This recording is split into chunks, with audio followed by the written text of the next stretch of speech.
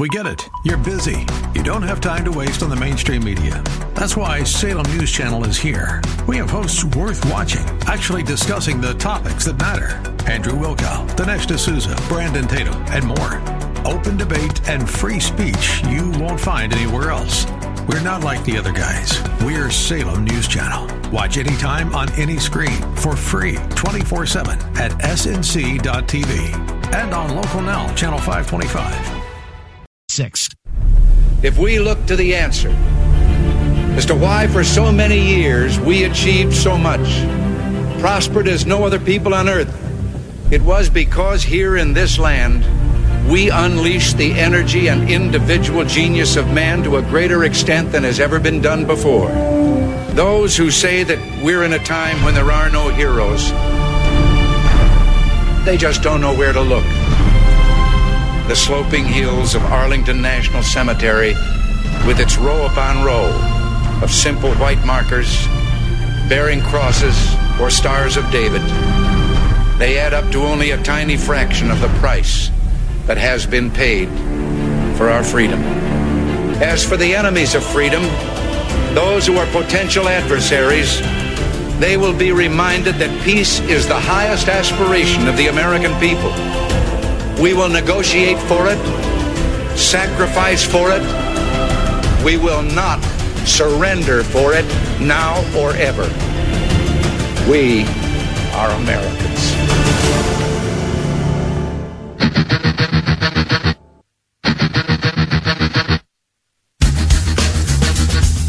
This is the Bob Frantz Authority on AM 1420. The Answer. I told you we were loaded for bear at the start of the show, and I meant it. My goodness, what a news day. 10 minutes after 10 o'clock as we get rolling into hour number 2 on this Tuesday, 7th morning of the 5th month of the year of our Lord 2019. Thanks to Chris Farrell from Judicial Watch. Thanks to Congressman Jim Jordan. And now the highlight of our show each and every Tuesday, it's Peter Kirsanow. Peter, a Cleveland attorney, member of the United States Commission on Civil Rights. He is an adjunct professor. He is also a best-selling author of several novels, not the least of which is Target Omega and its sequel, Second Strike. By the way, you've been talking to me since, I want to say November, Pete, saying that in the spring, the third in the series was coming out, right? Are we there? Not part of the series. It's the same genre, but it's a different series. It's called The Black Russian.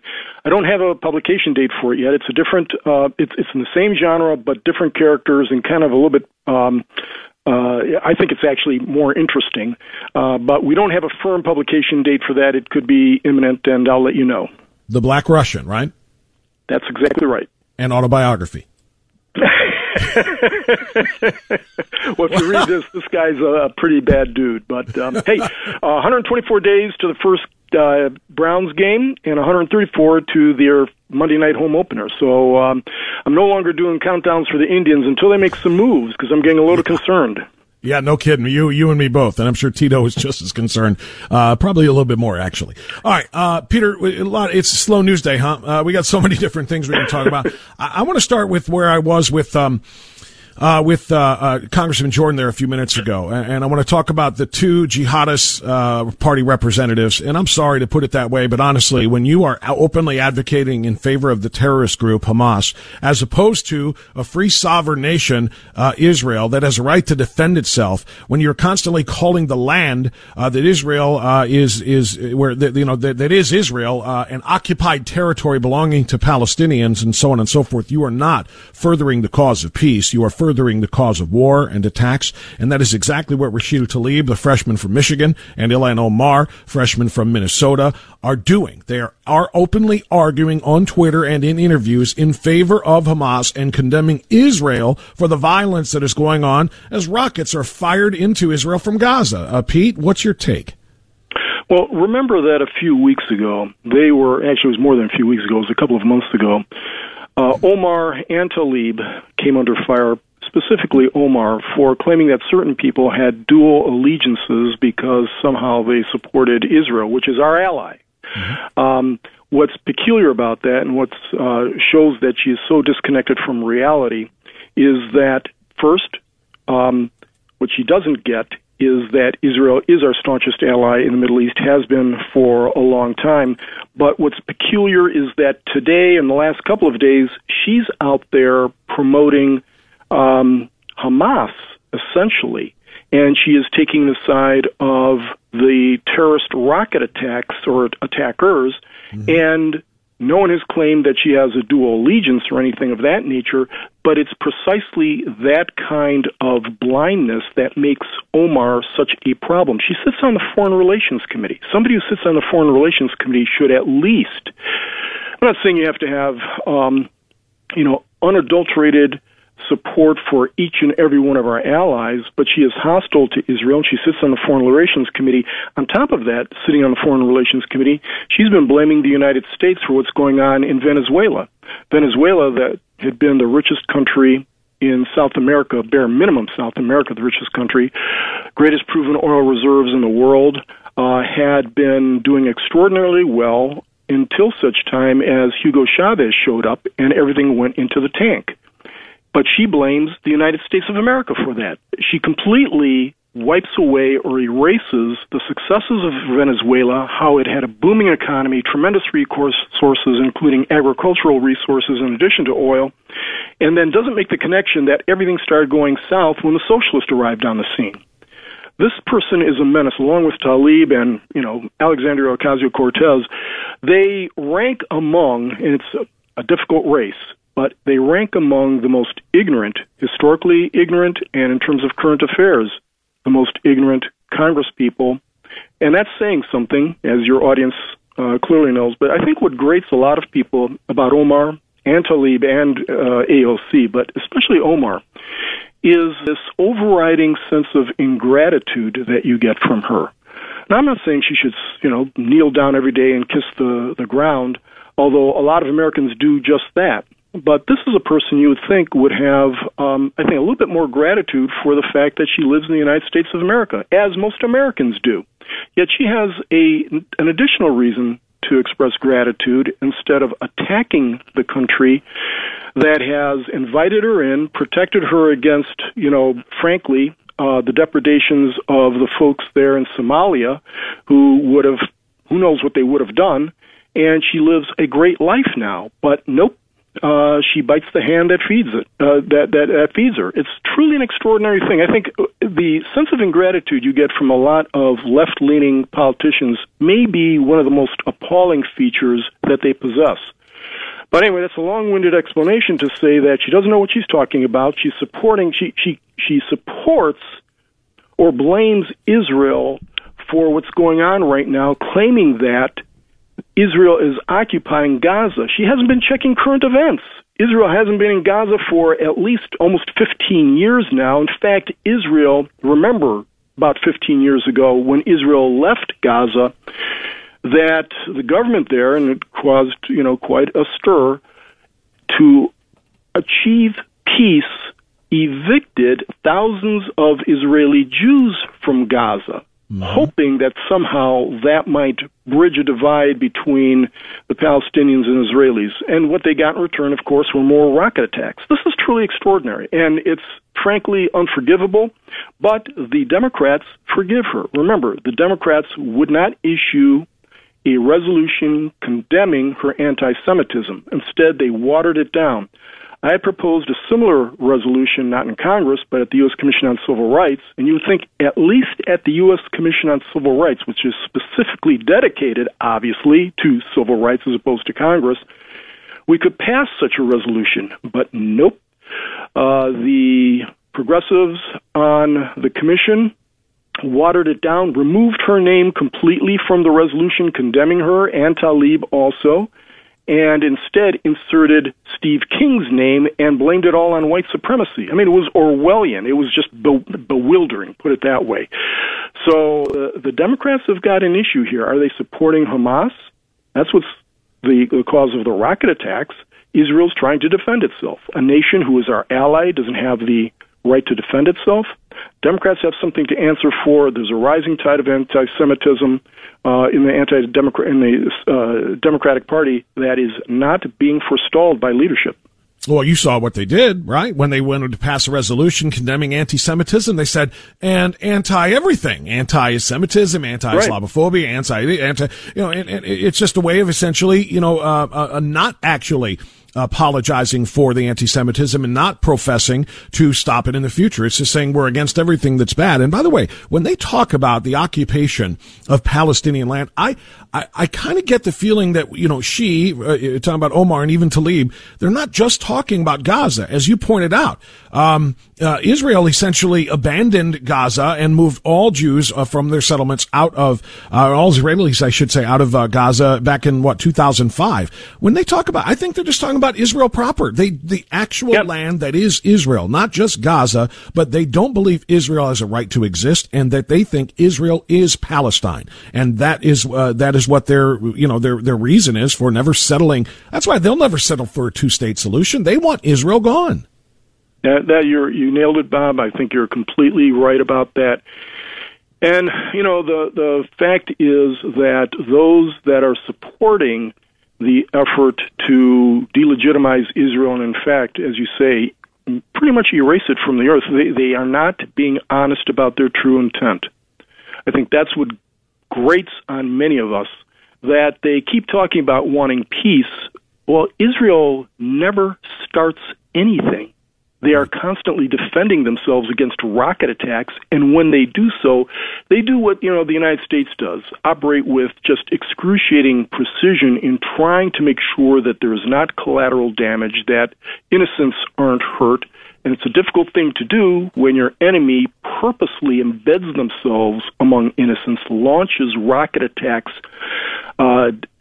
intentionally from schools and hospitals and other places so that Israel has no choice but to hit these locations. But even then, Israel goes to great lengths to minimize any damage.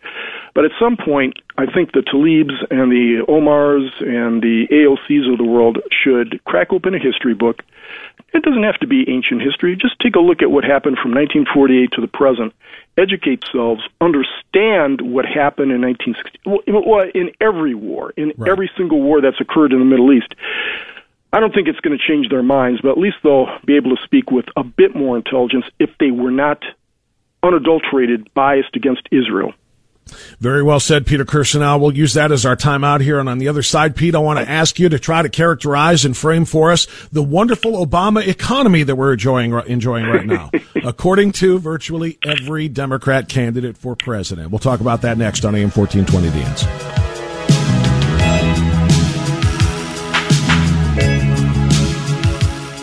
Bob France, here on AM 1420 The Answer.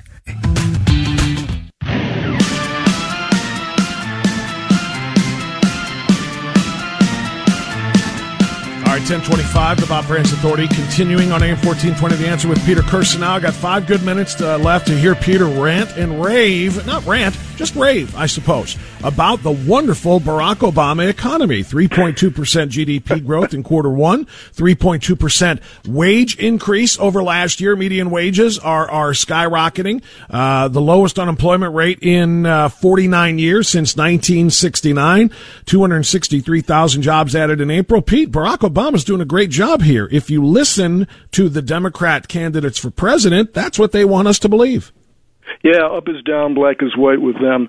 The fact is that, Barack Obama said that the tens of thousands of manufacturing jobs we've seen spring up or be repatriated from overseas were not coming back. Remember that? He says those jobs aren't coming back. He berated or chastised candidate Trump for saying that, what does he have? Some kind of a magic wand when he says he's going to bring these jobs back and improve the economy? And all of Obama's advisors kept telling us, and Democrats generally kept telling us that, the days of 3% GDP were over. It was never going to happen again. That stuff is all over with, and in fact, Obama never got 3% GDP.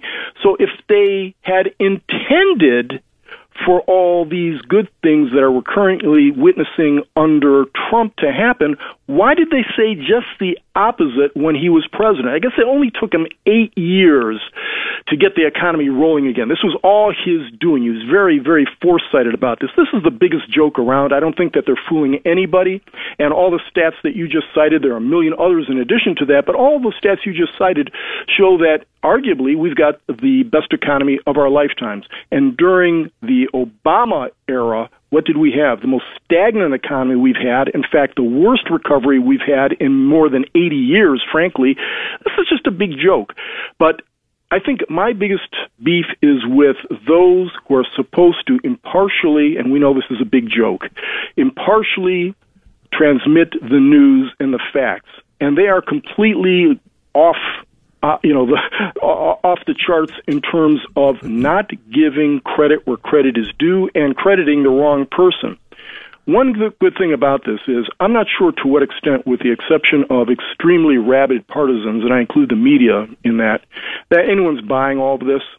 And one of the reasons for that is because, as you've seen, Bob, right now Trump's approval rating is higher than Obama's was at a similar point in their presidencies. And that's especially remarkable because everybody out here knows, I mean, if you've got eyes, we've seen how the media was merely sycophants for Obama. They were doing his press relations for him. He could do absolutely no wrong. He was the light worker, as people said. And Trump has been subjected to more media abuse than any president in history, period. Well, possible exception of Abraham Lincoln, but there wasn't as much media back then.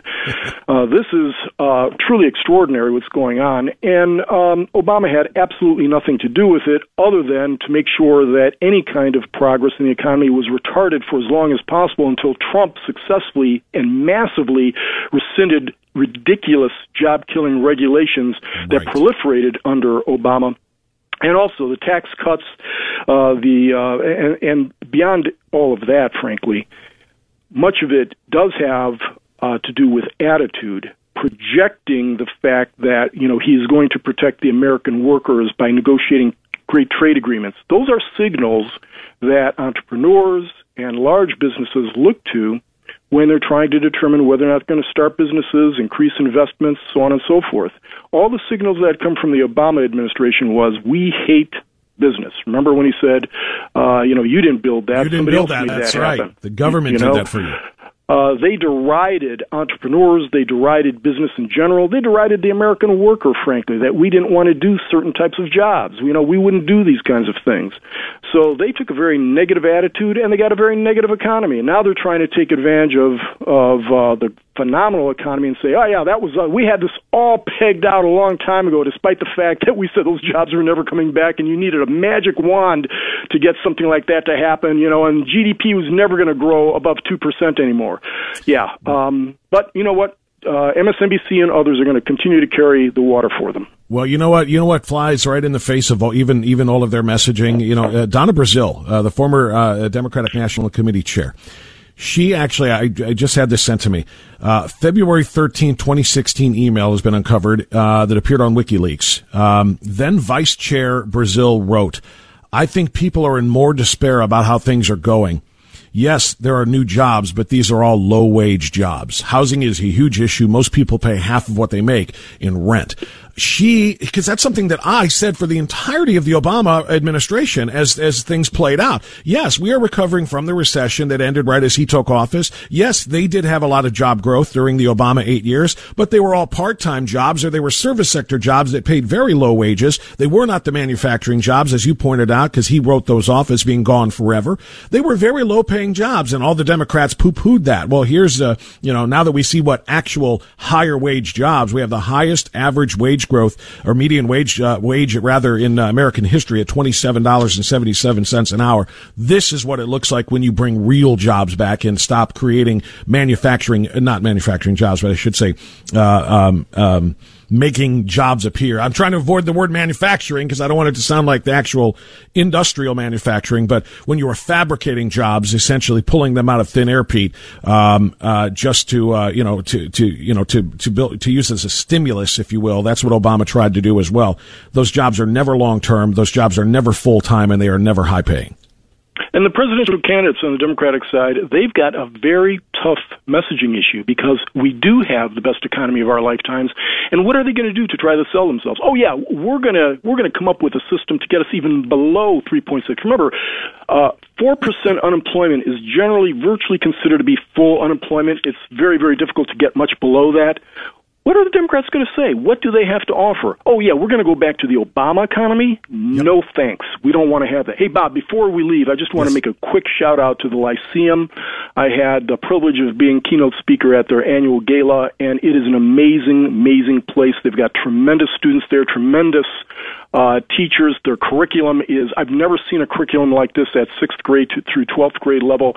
And their headmaster, Luke Masick, the guy is some kind of an alchemist. He can turn, this is an extraordinary institution. I just want to thank them for the opportunity to weigh in. Happy to give you the chance to do that. I'm really, really, really proud of that school and happy for what they're fighting for, too, in their continuing battle with the city of South Euclid with the assistance of ADF.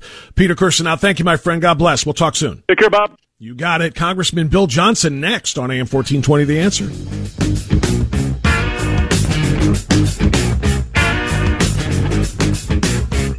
As well.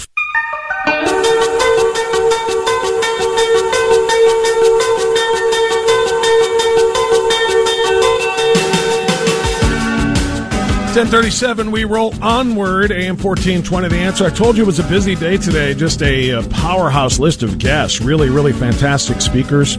Chris Farrell from Judicial Watch joined us in the first hour of the program. Congressman Jim Jordan made his regular weekly appearance. Peter Kirsanow with his brilliance. And now continuing the tradition, or at least today's trend, of great speakers and really, really wonderful guests of this program, and a friend of the program I consider him to be, Congressman Bill Johnson joining us now on AM 1420, The Answer. Congressman, good morning, sir. How are you?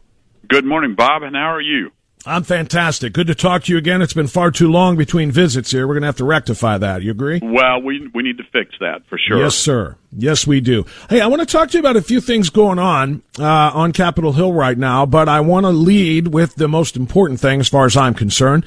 Your bill that you originally sponsored, it's been a few years now, and I'll let you kind of take us through the timeline here, to work with Pastor Chris Long and the good folks at the Ohio Christian Alliance to add the D-Day prayer, FDR's wonderful prayer that he read to the nation as our troops and those of our allies stormed the beaches of France in order to try to liberate Europe and stop the Nazi advance.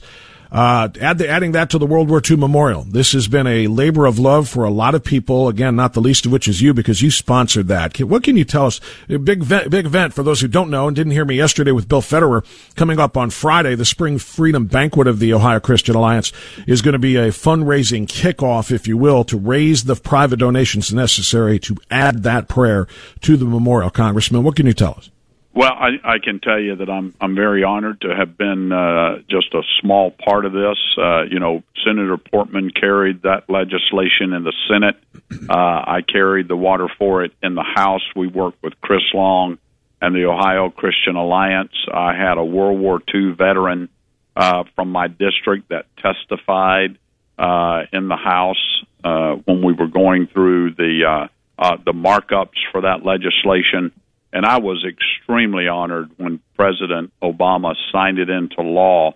That prayer that President Roosevelt prayed on that day is a benchmark. I mean, it underscores the foundations of belief in religious freedom and our dependence upon the Creator that put our country into place in the first place.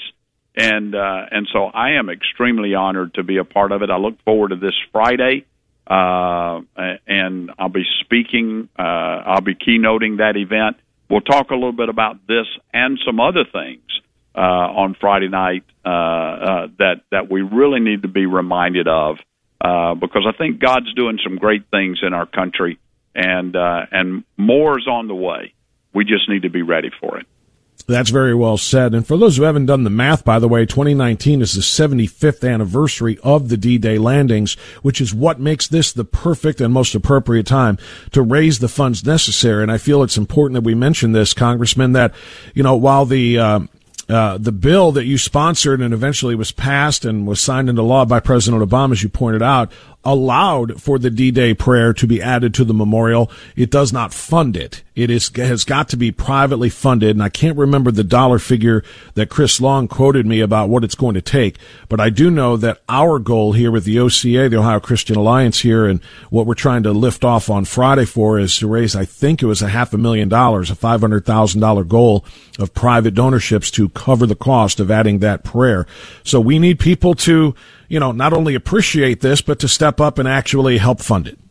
Absolutely, and that's the way many of the memorials around our nation's capital are. Yes, they sit in the Capitol. Yes, they are regulated and controlled by the Park Service. But much of the memorial work that has been done here in the nation's capital has been with private donations, and as it should be. Because it speaks to the heart of the American people. So I couldn't agree with you more. We need to make sure that this funding takes place because this will expire. There's a window in which we have to get the funding or the law will expire. So we need to act now. And one final thing, Bob, I was extremely honored when I was selected to go to Normandy the first week in June to commemorate the 75th anniversary of the D-Day landing.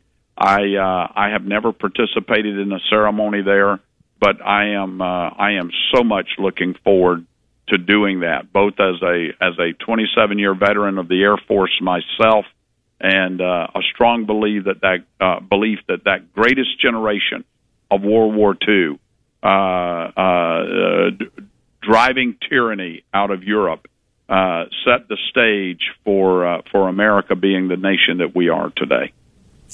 Congressman Bill Johnson is my guest. I envy you, sir, more than you know. That is a bucket list thing for me to visit and to experience that sacred ground, and where so much blood was shed, so many lives were lost, but of course, liberty defeated tyranny as a result of that. And thank you for your 27 years of service, by the way. Well, you're welcome. You're welcome. I'm honored. I wouldn't take $1 million for a single day of it.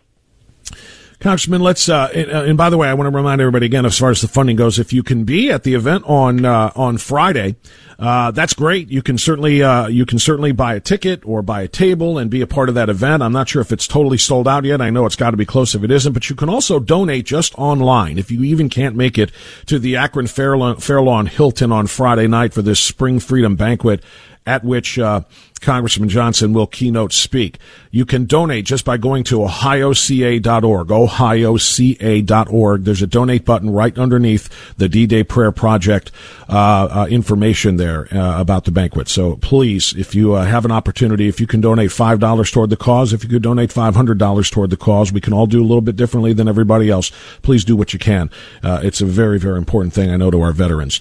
Congressman, let's pivot. Just a couple of things since I got you on the line. I was just talking to two different guests, your colleague, Congressman Jordan, as well as my friend Peter Kirsanow, about the roaring economy that we are enjoying right now, thanks to 100% thanks to your party's yes votes on tax reform. Not one single Democrat, and I hate to be partisan about this, but this is where we are. Not one single Democrat voted to give Americans a tax break, to let them keep more of their money, to let their employers keep more of their money so that they can build and expand their operations and hire more Americans. It's all bearing fruit right now with the lowest unemployment rate in 49 years, highest wages, higher wage, 3.2% higher than a year ago. Highest average wage of $27.77 per hour in American history. It's all coming to fruition now, and it's all because of the work that you and your party have done, Congressman. Well, I tell you, I'm glad you brought that up, Bob, because what a dichotomy we're seeing play out on the national scene these days. Republicans stand for less government and lower taxes. Democrats stand for democratic socialism, bigger government, and taking more from the American people. Republicans stand for securing the border and protecting the safety, security, and welfare of the American people. Our liberal Democrats do not. We stand for developing our energy resources and continuing to make America the number one economy on the face of the earth. Our Democrat colleagues do not. So there is such a philosophical, ideological chasm between the foundational, fundamental beliefs of Republicans in Congress in the belief that the strength of our nation does not come from big government or our institutions of government. It comes from the indomitable spirit, the heartbeat of the American people. And that's why you're seeing the results we're seeing today. President Donald Trump has tapped into that, and I believe the American people are responding very, very favorably to what is happening. Congressman, I'm going to ask you a question that might sound like an insult of sorts, but I can assure you it's not. I'm going to ask you, are you bored right now in Congress? And the reason I ask that, to clarify, there isn't a whole lot of legislating going on because your colleagues who are in charge as the majority party of all of the committees are 100% consumed and obsessed with investigation rather than legislation. They're trying to take down Donald Trump. They're trying to take down Attorney General Barr. They're trying to promote impeachment. And I just wonder, what does a congressman like yourself do when, we're not able to talk about legislating for the American people because we're worried about all of this nonsense that they're chasing? No, but I guarantee you we're going to continue to talk about what makes America great again and those concepts of pro-economic growth policies, less government, less regulation, lower taxes. We're going to continue to talk about those things. But who would have ever thought, Bob, that 4 years ago, who would have ever thought that we would be referring to Nancy Pelosi as a common-sense conservative voice in the Democrat Party? She is trying to get her colleagues to get off of this impeachment investigation train, but they just will not let it go. They haven't been able to accept the results of the 2016 election. They tried through corruption and using resources in the Justice Department and the FBI to spy on the Trump campaign. They tried everything they could to derail this president. They were unsuccessful. And now that they've been denied that victory, they can't accept that either, and they just continue to press that issue forward rather than focusing on the issues that are important to the American people. I think what it's going to come down to is this. 2020 is the 2020 election is coming very, very soon. I think the American people are going to speak loudly again, Bob, when that happens. I'll tell you what, I certainly hope so. I'll play something for you before you go, Congressman, that I played for my audience at the beginning. I found this very interesting. Walter Mondale, shortly before the shellacking that he took, the worst landslide loss, I think, for any candidate in American history to President Reagan in 1984, right before that election, he declared the following. Mr. Reagan will raise taxes, and so will I. He won't tell you. I just did. Walter Mondale promised to raise taxes and then, like I said, suffered the worst defeat maybe in presidential election history. Just yesterday, Democratic frontrunner Joe Biden said this. People say, well, Joe, how are you going to do all this? Well, guess what? First thing I do is going to repeal this Trump tax cut. Oh, not a joke. What do you think, Congressman? History repeating itself here? It's comedy at its best, and the national media has turned into political comedic drama. It is unbelievable, and I think former Vice President Biden would be wise to go back and take some lessons from Walter Mondale before he goes too much further. But you can't make this stuff up, Bob. They want to take more from the American people. This socialistic Democrat agenda is just mind-boggling, and they're running hard on it. And I think the American people are going to soundly reject it next year. I can tell you we're going to be doing everything we can to make sure the American people understand what socialism really means.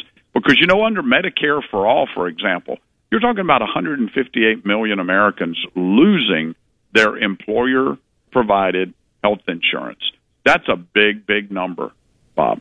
That is a terrifying thought, and people are losing their private insurance. However it is that they have it, they're going to be forced to, under a Medicare for All plan, to use the government insurance. And we have seen countless numbers of examples of that, about how devastating that can be for a population.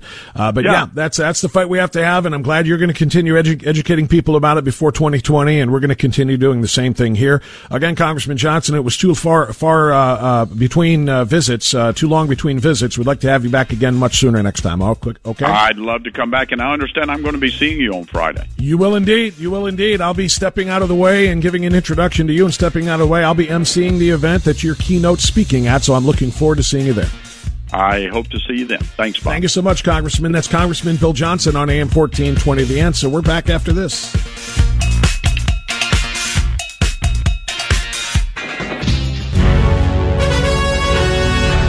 Alrighty then, 10:56, meaning it is the final segment of the broadcast. Wow, did I tell you we were loaded for bear with great guests? We were, and they all hit, I think, up and down the lineup today. Home runs all around. Great conversations. I do have one caller on the line who I didn't think we'd get anybody to call today because we were so heavy with guests. But Phil has been hanging out and waiting his turn. So we're going to put him on before the end of the show here in Lakewood. Phil, you're on the air. Good morning. Go right ahead. Good morning, Bobby. Oh, you're going to play that game with me. See what Jordan started? I hit him right back with Jimmy, though. You saw that, right? You got to check out. That's what I love about your show. It's little, something to kind of, break free of the constant, seriousness of. And it's all seriousness, but the seriousness of what's happening in our politics today. Mm-hmm. But Bob. You know what I'd love to see, and I think this would be paramount. I think it would open up the floodgates, and it would stop the spin from the media, of the Democrat, Democrat media. If you could have Mueller and Barr in with Congress when they're doing the questioning on the Mueller report, I think that would be paramount. I mean, because the media will disallow them of doing any spin. You know what I mean? Yeah, I do know what you mean. That'll never happen. That'll never happen. I do see your point, but it'll never happen. And the reason why is because Mueller doesn't want that. Mueller, and to be quite honest with you, Mueller shouldn't have to do that anyway. He wrote his report how he wrote his report. And in his report, summarized by the Attorney General, and I know you get this, I'm not speaking to you about this, Phil, speaking in general, and thank you for the call to wrap up the show. But he wrote the report the way he did, and Bill Barr essentially said, look, it's not my job to rewrite everything that he said. It's not my job to present all of the underlying documents. My job is to give you his verdict. And I think Barr did a great job of comparing this to a trial. All right?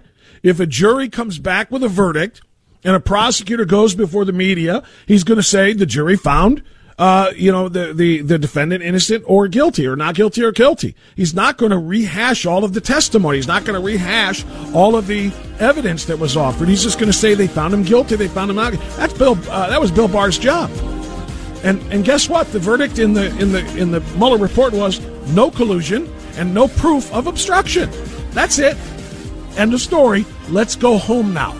Let's go home. Let's move on with the business of the United States. So it'll never happen. Bob Mueller doesn't want to do that. Bill Barr doesn't want to do that. I think Bill Barr shouldn't have to do that. Once Mueller testifies before the House Judiciary Committee, it should be over. I mean, honestly, that should be the extent of it. Bill Barr shouldn't have to say another word as far as I'm concerned. All right, that's it. It's all the time that we've got. Thanks to all those wonderful guests. Thanks to the staff, and thanks to you for listening and being a part. We'll see you tomorrow morning on the Bob Frantz Authority. Enjoy the silence.